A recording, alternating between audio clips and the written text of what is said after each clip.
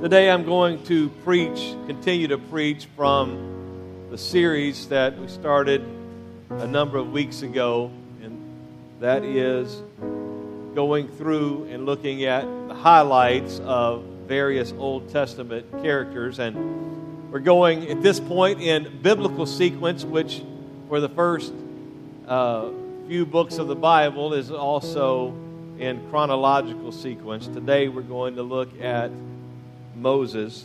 I'm going to read 4 verses today, Exodus chapter number 3, verses 1 through 4. Exodus chapter 3, verses 1 through 4. It says this: One day, Moses was tending the flock of his father-in-law Jethro, the priest of Midian. He led the flock far into the wilderness and came to Sinai, the mountain of God. There the angel of the Lord appeared to him in blazing fire from the middle of a bush. Moses stared in amazement. Though the bush was engulfed in flames, it didn't burn up. "This is amazing," Moses said to himself. "Why isn't that bush burning up? I must go and see it." When the Lord saw Moses coming to take a closer look, God called to him from the middle of the bush, "Moses, Moses." "Here I am," Moses replied. I want to preach for just a little bit on answering the call. Answering the call. God bless you. You may be seated today. I am old enough to remember when cell phones, as we would know them, did not exist. And I remember probably in my early teens, for the first time, seeing bag phones. How many of you remember the bag phones?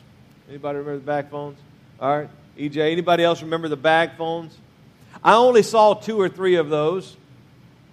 But in watching various things that from the 70s, there were super expensive car phones that people had. Limited. Obviously, it wasn't the same kind of cellular networks that we have today, but these bag phones, you would take the bag and you would plug it into the cigarette lighter and it would power it up, and that was how you would end up making calls or receiving calls. And it was not only expensive to have the device, but from what I understand, very expensive to actually talk on one of these phones. But before I ever saw those, if you wanted to talk to somebody, you had to have a house phone. Or if you were in a position where you didn't have a house phone, you had to have a pay phone. Anybody remember that? 25 cents. Come on, y'all can participate. We don't. Somebody other than EJ I know has seen a pay phone. Raise your hand if you've seen a pay phone. How many of you have ever used a pay phone? How many of you in the 90s had somebody say, "Here's a quarter, call someone who cares," even? Yeah, okay, there we go. All right. Got some more country music fans than we do people who want to admit that they know about pay phones. When Crystal and I were dating, we didn't have cell phones. We started dating in 1993. Fall of 94, she went off to Gateway College of Evangelism. I was working at the United States Postal Service, and if we talked on the phone, there was a pay phone in the college dorm, and we'd have to arrange from a previous time that we're going to call at this point. I'm going to call you, and you got to be the one ready to answer the phone, and so somebody else doesn't answer the phone and hang up. And I remember those days, and I remember when we first got an answering machine. Nobody has answering machines now. Your phone does it all. Answering machines are when people called you and you weren't home. They could leave a message. How many of you have never seen an actual answering machine? A device that you plug into the landline of your house. A lot of you are young. I remember having those answering machines, and I remember when technology got so good that you could call in and punch in a code and it would play the messages back to you. Before they were digital, they had little tapes, micro cassettes, and once that tape was full, you were just out of luck on leaving a message. Now people have voicemail boxes they don't set up, or their voicemail is full. I have a number of friends, their voicemail is full because they don't want to call people back, so they don't want to leave a message. But in the day and time in which we live, we are always connected. I never leave the house without this device. And if for some reason I leave the house, I promise you I'm going back to get it. I don't leave it in my vehicle, not just because I'm worried about people stealing it, because I want to be connected. I was meeting with somebody Wednesday morning. I left this in the truck. It was raining, so I decided not to go back to get it. And I was like, surely I don't need that phone. I'm in this breakfast meeting, and if somebody calls, it'll pop up on my watch, and I will be able to answer it if I need to. I don't even have to have this. It's got to be somewhere in close proximity, but I can answer calls on my watch today. If you have a smartwatch, you can do the same thing. I'll be in the middle of something, my phone will be somewhere else, and I'll answer on my watch, and I'll be talking to people, and they'll be like, what's all that noise? I said, well, that's washing dishes or whatever it happens. I actually do wash dishes. I'm not making that up. My wife has trained me well. But if my phone's not handy or my hands are dirty and I don't want to dig it out of my pocket, man, just hit that button. And if I have my Bluetooth AirPods in, I don't even have to touch the AirPods to answer. Siri will say, so-and-so is calling. Would you like to answer? And I can just say yes, and then I'm talking to people. We're always connected, but that brings with it a number of downsides. We're always connected, so we're always distracted, and we're always trying to figure out who's calling and what's going on. And depending on your cell phone carrier, you may get a lot of spam calls. Anybody get spam calls? I get a lot of spam calls, but T-Mobile is pretty good at that. It will tell me it's probably a spam call. And when I get that and it says it's probably a spam call, I hit that red button and just hang it up. Before I even answer, I decline the call because I don't want to talk to a telemarketer. Back in the day, you didn't have any choice. You had to answer to know who was calling. Now we can know ahead of time who's calling. And even if you don't have their number in your phone and it's not a spam call, it's not a telemarketer, the technology will usually tell you who it is that's calling. I got a phone call where you just gotten in from a trip Friday. My phone starts ringing on the way home. It's a 314 number. It's St. Louis area code. I lived there for 23 years. I know a lot of people. Crystal still has a 314 number. And she gets spam calls all the time from St. Louis. This phone rings, and it says Kenny A. I'm like, I don't know anybody named Kenny A. Boom, and I hit the red button. And then about 15 seconds later, I was like, oh, yeah, that's Aaron Kenny. I do know Aaron Kenny. Braylon Kenny, one of our interns, it was her dad calling me. So I called him back and said, yeah, I just hit the button, man, because I don't want to talk to people I don't know. And so we have all of this technology, and we're always connected, and we're always getting calls. And most of them, I would tell you, if you look at my phone, most of the calls that come in, I don't want. The church has a Google Voice number. That Google Voice number will ring to my phone, but it doesn't tell me who's calling. It just says Mark Blackburn or Cross Church. So I know that happens. It's Google Voice. Somebody has called the church, and it's forwarding to my phone, and I got to where I never answer it. Nobody I want to talk to ever calls. It's always telemarketers calling the church, trying to sell us something. So if you have an issue, I will check the voicemail, and I'll call you right back. You don't have my cell number. We get all kinds of calls that we don't want, but I would tell you that when it comes to spiritual things, we have a God who talks with us. We have a God who wants to interact with us, and a God who wants to connect with us, a God who calls us. You may say, why would God call me? Why would I need to talk to God? Or what is the call all about? And Actually, when we talk about God calling, what we're really referring to is not that He's just talking to us like He may do when you're praying, but calling is He is speaking to you and He's saying, I want you to do something for me. I want you to work for me. I want you to be involved in my kingdom. I want you to take a step of faith. We saw that with Noah, and we saw that with Abraham stepping out in faith and hearing the voice of God and responding to His voice. We refer to that as God's calling on your life. If somebody is a preacher or a pastor, we say, or a missionary, God called me is the language that we use. I was going about my business. I was just doing my own thing, and God spoke and said, I want you to do this. There are many examples of this throughout Scripture, Old and New Testament.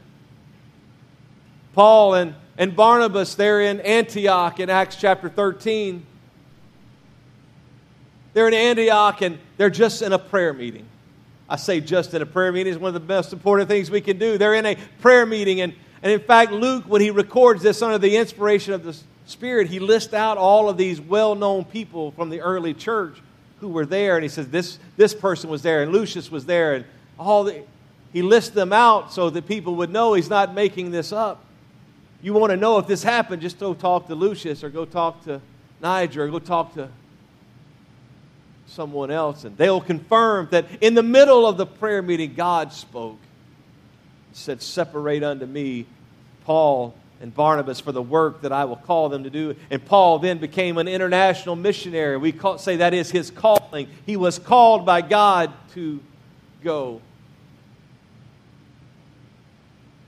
And I would tell you that God is still in the business calling people for specific tasks at specific times, or maybe even for a lifelong task, that God will speak to you and He will say, this is what I want you to do. This is how I want you to serve me, and this is where I want you to go, and this is the avenue that I want you to take. And I've mentioned it numerous times. October of 2016, in a general conference service with some 7,500 other people, that God said it's time to go and plant a church. God called and said, go. God speaking in the middle of that service and saying, this is what I want you to do. And I would say there are people in this room that you could say that at times God has called me. So I want to preach the remaining 13 minutes that we have on my timer here about His call. And I'm going to use Moses to do it, and I need to hurry. I had like a 3-line introduction. I'm just now getting ready to be finished. Actually, I'm still in my introduction. Forget what I said. I'll try to keep it at 13 minutes. The context of this is that after the death of Joseph, decades passed and hundreds of years actually passed. And the Bible says that there arose a Pharaoh who knew not Joseph. Remember, Joseph's second in command in Egypt. He brings his family to Egypt and to live in the land of Goshen in the middle of this famine. He takes care of them. Some 350 to 400 years later, they're in bondage. A Pharaoh has arisen who doesn't know Joseph. He doesn't know the story. And he looks at the Israelites, and they're multiplying and they're growing. He said, they're going to overtake us. They're going to take over our land. They're going to kill us or drive us out. And in the middle of all of this, Pharaoh decides to start killing all of the male children. Only males were warriors in those days, and so he has them killed. But Moses' mother doesn't go along with it, and she saves him out and puts him in a basket and breathes and puts him in the Nile River, and he floats down to a place where the daughter of Pharaoh is hanging out on the shore and find this basket with Moses, and she decides to raise him as her own. And so for some 40 years, Moses, this Israelite, is raised in the house of Pharaoh. He's raised in the house of the enemy. At the age of 40, He's a grown man. He understands his heritage because for the first 5 years of his life, he's actually with his mother. I don't have time to tell all of that story, but he knows all about Egypt and he knows all about Pharaoh, but he knows all about his history. He knows all about his people and he knows that they're in bondage, and so he sees an Egyptian abusing a Hebrew. And in the middle of trying to stop it, he kills the Egyptian. He buries him in the sand and he assumes everything is good until the next day when he sees two Hebrews fighting, and he goes over and he says, "Why are you fighting? You shouldn't be doing this." And they say, "What, are you going to kill us too?" He realizes that they know about what he did, and so he flees from Egypt. He goes out into desert. He goes and he finds himself in Midian, and he lives there for some 40 years. He's married, he's got kids, he's got flocks. He's doing well, and then one day, he's just minding his own business. One day he's just walking and minding his own business, and he sees a bush burning. It's on fire. Odd sight. But the bush doesn't burn up. It's just still stays lit. The branches are not disintegrating. They're not turning to ash. And he says, "I've got to turn aside and see this sight." I want to give you quickly 6 reasons from Moses' life and from this incident in his life on why you and I should answer God's call. I'm going to hurry, and if you don't know about this, you can see me after church, see Josh, see some others. My 6 points are in our church app on the sermon notes page. But the first thing is this, is that God's calling is always about others. God doesn't call Moses, and we read that. He turns aside, and I don't even have time to go into all what God said, but God is calling him to be the deliverer of his people back in Egyptian bondage. And this calling is not about Moses. Moses is not in Egyptian bondage. God doesn't call Moses so that you and I today would say, "Man, Moses was so awesome." God calls Moses because he has a people that need help. He has a people that are crying out and saying, "God, save us. God, deliver us." He has a people that need help. And what I would say is when God calls you, he is not calling you so that you can say, "Look at me." But he is calling you so that others can be blessed and others can be helped and others can be brought into his kingdom. The second quick thing is this. God's calling is God's choice. If we had the kids in here today, and I was like, "I need a volunteer," you in this room, you would be like, "Oh, don't call me." Should I put it to the test? I need a... No, I'm just kidding. But if we had kids in here, you know what they'd be doing? Everybody would be like, "Pick me, pick me." You pointed somebody, 3 people over there, and they all come up. Be like, "No, I was talking to..." Kids always want to be picked. Unless they're really shy. Moses is minding his own business. He's not out in the wilderness saying, "God, I really wish you would make me the deliverer of your people."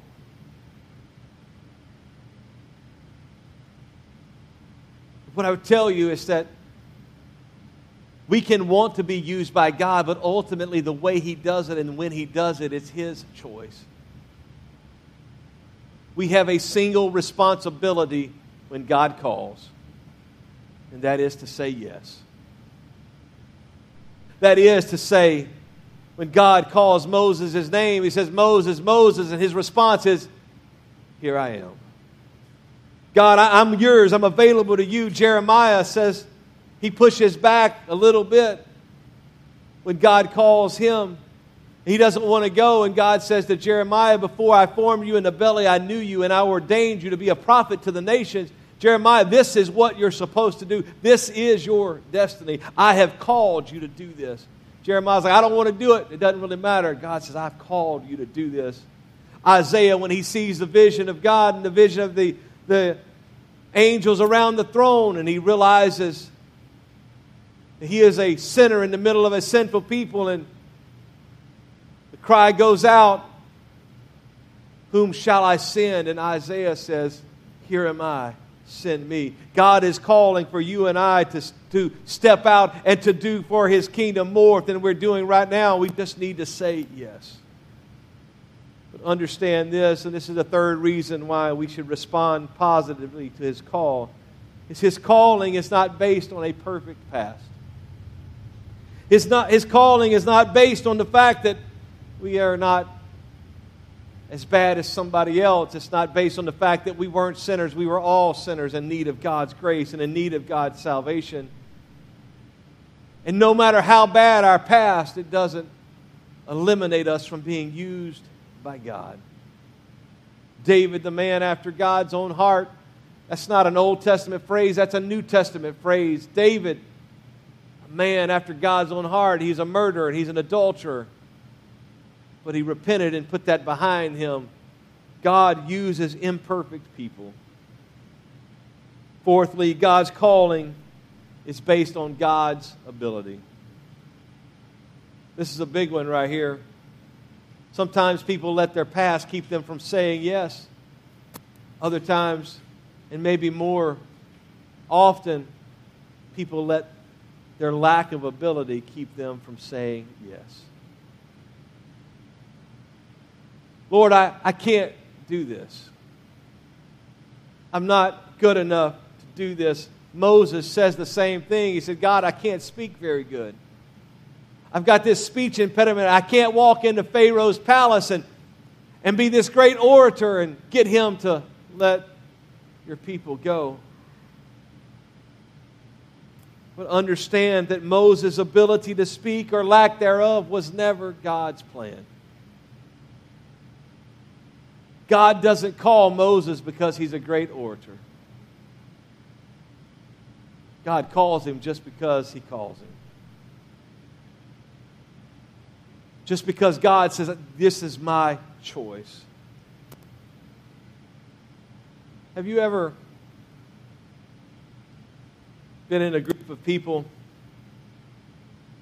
they're picking teams? It could be for sports, it could be any number of things. Anybody ever been the last one picked? Oh, come on, raise your hand. Oh, don't be shy. I've never been the last one picked. I was always the first. No, I'm just kidding. Is that an awful feeling or what?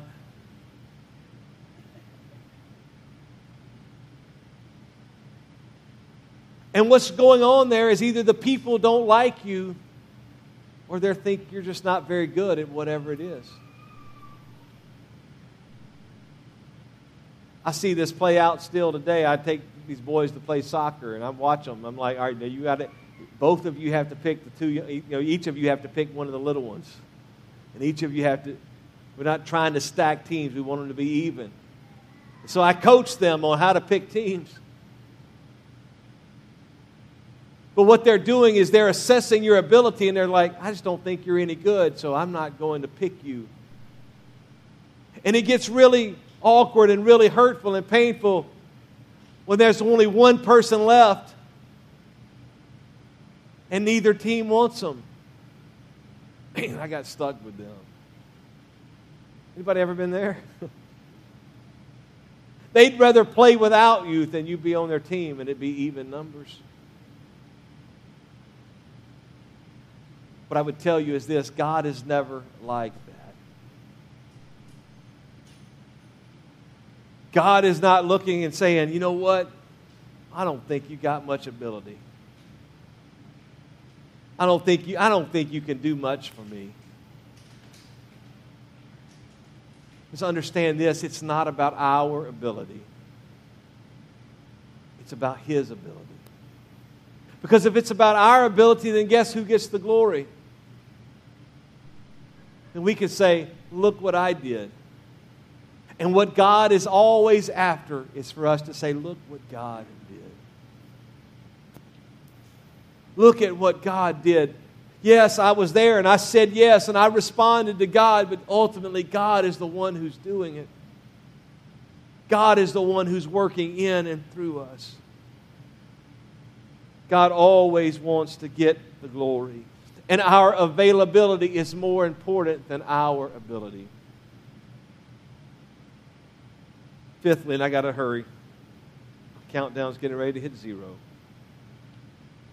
God's calling is supernatural. For Moses, it was a bush that was not consumed. He's walking, minding his business, and this bush is burning, and he steps over there, and God speaks to him from the bush, and he says, you're standing on holy ground, take off your shoes. What I would tell you is this, is that most often, if not even all the time, when God calls us, it comes when we're in His presence. It doesn't have to be in a church service like this, but it's always in His presence. It could be in a prayer meeting. It could be when you're driving along in your vehicle and you're singing or you're just thinking about God and God shows up and He says, this is what I want you to do. It happens in His presence because it is supernatural. And where His presence is, anything can happen and anything is possible. Sixthly, God's calling is about leading people to deliverance and to the promised land. For Moses, what God is calling him to do is to go back to Egypt and ultimately to lead people from Egypt through the Red Sea and through the wilderness into a land called Canaan. We refer to it as the promised land. Their destiny was to be out of Egypt, but it wasn't to be in the wilderness. It was to be in the land flowing with milk and honey.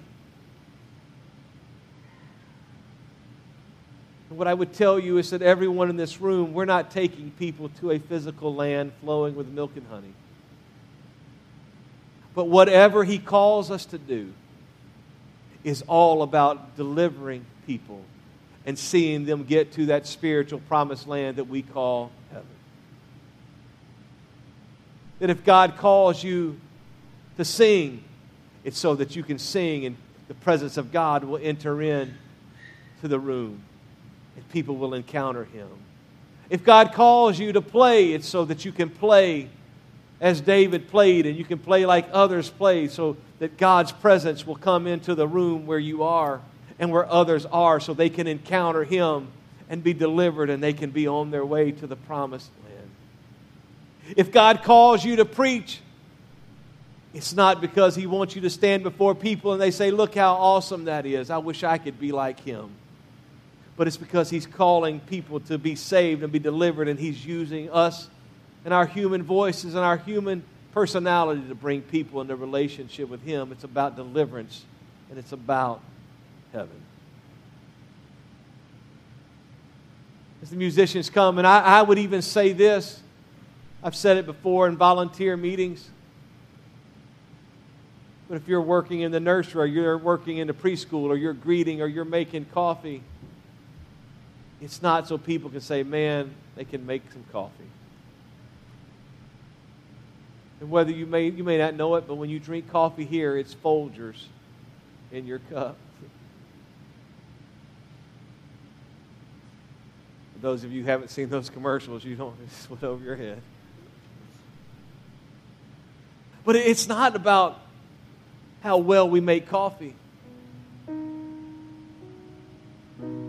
It's about making people welcome. So when they come in, they're like, yeah, I could come back here.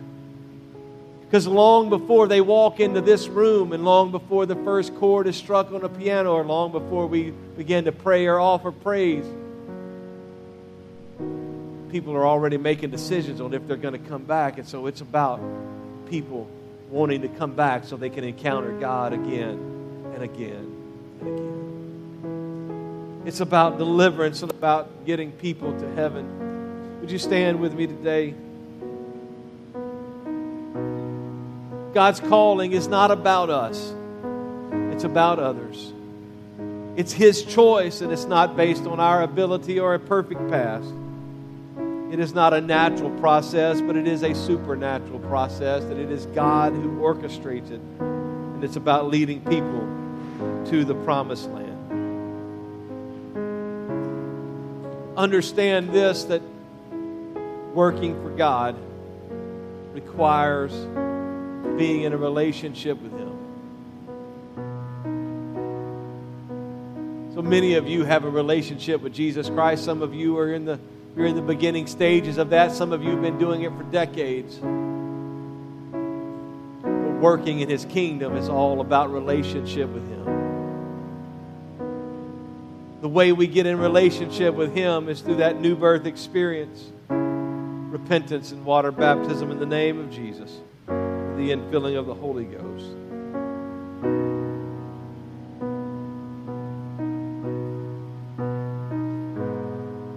If you haven't experienced that, today could be your day. In fact, if you haven't experienced that, God wants today to be your day. So if you haven't experienced that, I'd love to talk with you as soon as service is over. We can set a time for you to make sure you understand about baptism and what it means to be filled with the Spirit of God. But here's what I want everyone to know. In fact, why don't you look at your neighbor and tell them God has a plan for you. Well, do that, right? Just, if you're not close to somebody, just look at them across the way and just yell it out. God has a plan for you. And I would tell you this with no hyperbole and no exaggeration, that God has a plan for every person in this room today. That God has a plan to use you in His kingdom and for His glory. He has a plan to use you to do stuff in this church. He has a plan to use you to reach people where you work. He has a plan to use you to bring people from your family into a relationship with Jesus Christ. He has a plan to use everybody in this room to see somebody get to heaven because of you. The only question is not whether He's calling, it's whether we're answering. The only question is whether when the phone rings and we look at that and like, I don't know that person or I don't know that number, do we hang up or do we say, here am I?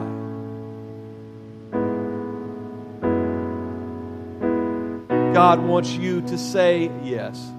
Moses, his yes to God delivered 3 million people. And I'm not going to tell you that your yes is going to see 3 million people make it to heaven. But I will tell you this, that your yes is going to see somebody else make it to heaven. And that will include you, because if you don't say yes to God, you're not really going to serve Him. You're going to turn your back on Him because you know you're not doing what you should. My question to you today, how many of you want to answer the call? You may not hear His voice calling you right now, but it's going to come. Maybe for some of you it's come already and you haven't responded, or maybe you're just in the beginning stages, or maybe you know exactly what God wants you to do.